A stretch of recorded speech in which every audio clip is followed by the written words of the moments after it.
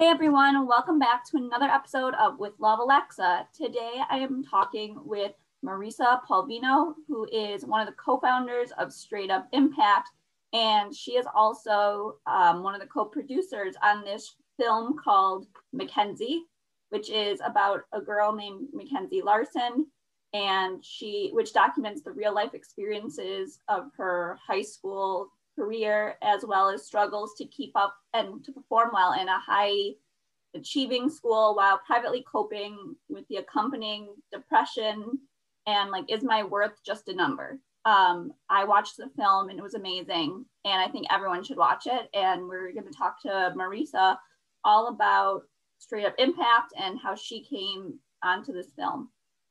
Hi, Marisa. How are you? I'm well, thanks. Thanks for having me. Thank you for coming on. I was so touched when they contacted me to interview you guys because it was right up my alley. Great. Awesome. Well, I'm happy to be here representing the film and Mackenzie and my business partners, Kate Cohen and Pam Roy. So I'm so glad you enjoyed the film. It's pretty heavy material, and we were hoping to really use this as almost like a pilot for the rest of the series, which touches upon these cultural and systemic issues that are contributing to the mass levels of anxiety, depression, and suicide among young adults and teens, and using the education piece as really something to launch us into this discussion, because it's something that we've been seeing increased levels of this anxiety around our own kids who are in the education system today and what they're facing. And their source of worthiness based on this number that doesn't have really any meaning or purpose associated with it. It's just a guideline in which they need to live by, or a standard in which they need to live by. And it's, to what end is really what we wanted to explore in the course of this series. The subsequent episodes deal with the pharmaceutical industry and the overprescribing of pharma meds to kids. Social media, body dysmorphia, gender identity, etc., and how this really impacting our culture. Yeah, and it's all affecting it. It's all a part of what makes these kids depressed or anxious, or just how they feel, and it's really sad. Yes. Yeah, I think I have kids myself, and what is alarming is that discussions around suicide and anxiety and depression are an everyday conversation. They are well versed in it. They all know somebody that has either committed suicide or attempted. Yeah. And my daughter's 11 and she's familiar with this. So it's something obviously we as a culture and as a community and as parents need to examine, because it should not be something that's a part of pop culture and common discourse amongst kids, and without taking a hard look at it and trying to understand the essence of it and where it's coming from, and also giving kids an opportunity to speak freely and give them a voice, and let them be heard, and destigmatize the idea that it's a weakness when it's really a signal telling us that there's something wrong, and it's something to embody. And to look at and change the environment in which you're existing in, because the environment has a huge part of, what's happening to us physically and mentally. Yeah. And I think what's scary too is you don't realize, like, one, suicide's huge, especially in like middle school, which is so scary. Like, it's scary at any age, but especially like such young kids, like in middle school. Like you said, your daughter's 11 and already knows of people or what's gone on, and you don't realize how much these different, like you were saying, like social media or even just school, like the school system nowadays, it's like how they really kind of help it without meaning to. It's not like anyone. Right. Exactly. They don't, I don't think that, the school system is this overarching, enemy, that wants to create this kind of environment. Right. However, the environment has been created, and the educational system is a They're huge not helping it to stop. They're not helping it, and I think it's, it's just such a larger menacing component to our culture at large, which is based on unattainable expectations, based on a number, based on a dollar sign, based on a widget that doesn't really focus on us as individuals and as passionate individuals that can think outside of the box and exist outside of the box. Education is not a one size fits all. Each person learns differently. Each person has their own different interests that they can lean into. And the more we can just examine how individualized student-centered learning is a path to explore. We're not going to change education. Like, our goal for this series is not to say, okay, there's no more school. Obviously, this is the education is important. But whereas there's a McDonald's and there's a Whole Foods, there needs to be alternatives so that all kids have an opportunity to grow and thrive, not only for themselves, but for us as a culture at large. We do a disservice to ourselves by not giving geniuses the opportunity to explore where their genius may lie outside of a textbook. Right. Because there's kids even that are like so smart or so beyond, but they're learning at the same level that maybe kids with a learning disability, and teachers can't help these like individually one-on-one. So they're both kind of struggling because you have one set that's really trying to grasp something, and the other is just so bored because they already know it so well. It's like, I feel like we need to have different systems somehow. Yes. And there are programs that are out there. And another component of this program for us is to just lead the pathway. We don't have all the solutions, but we recognize there's a problem.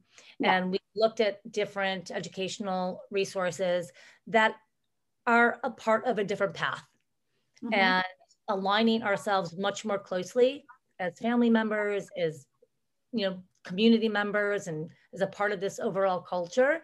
What can we as individuals do to spark that conversation and really pay attention and listen to our kids? A lot of what I personally looked into, like, when I grow, what did I learn from this, is to actually slow down and create quality time with my kids that superseded driving them to soccer or driving them to this event, where like my quality time is in a car ride. How do I put my phone down myself, slow down, and just spend the time listening to my kids, giving them an opportunity to share their frustrations. And we can get caught up. We work and live in a very fast-paced world. And what can we do ourselves to slow that pace down and take the pressure off and give them a chance to speak freely about their feelings and give them a choice in this process? I don't feel like kids really feel like they have a choice in it. Right, because now you're like, after high school, the next thing you have to go to college, because you're not going to get a good career if you don't. And also the thing about college, though, it almost needs to be tailored, I think, too, besides high school, because I was someone that I was communications major, but I had to redo science classes. I had to do math classes, things that I didn't necessarily need, and I'm not good at. I don't like math and I don't like science. But why are you going to make me redo it when I've done it for the last 12 years? And it really doesn't have to do with my degree. Yes. It should be. And then you're having to do all this memorization again. And it really, you don't learn anything. I feel like when you do projects or things where like real life examples, that's what helps. 100%. Or if maybe there's a math class I need, like maybe I have to do my own accounting or something. So maybe do an accounting, do something that's going to help with whatever that person's degree is. Agreed. I think, one of the benefits of COVID, to look on like the glass is half full, is it gave us an opportunity to have a front line view of education with our kids at home, and what that classroom looks like through a Zoom lens.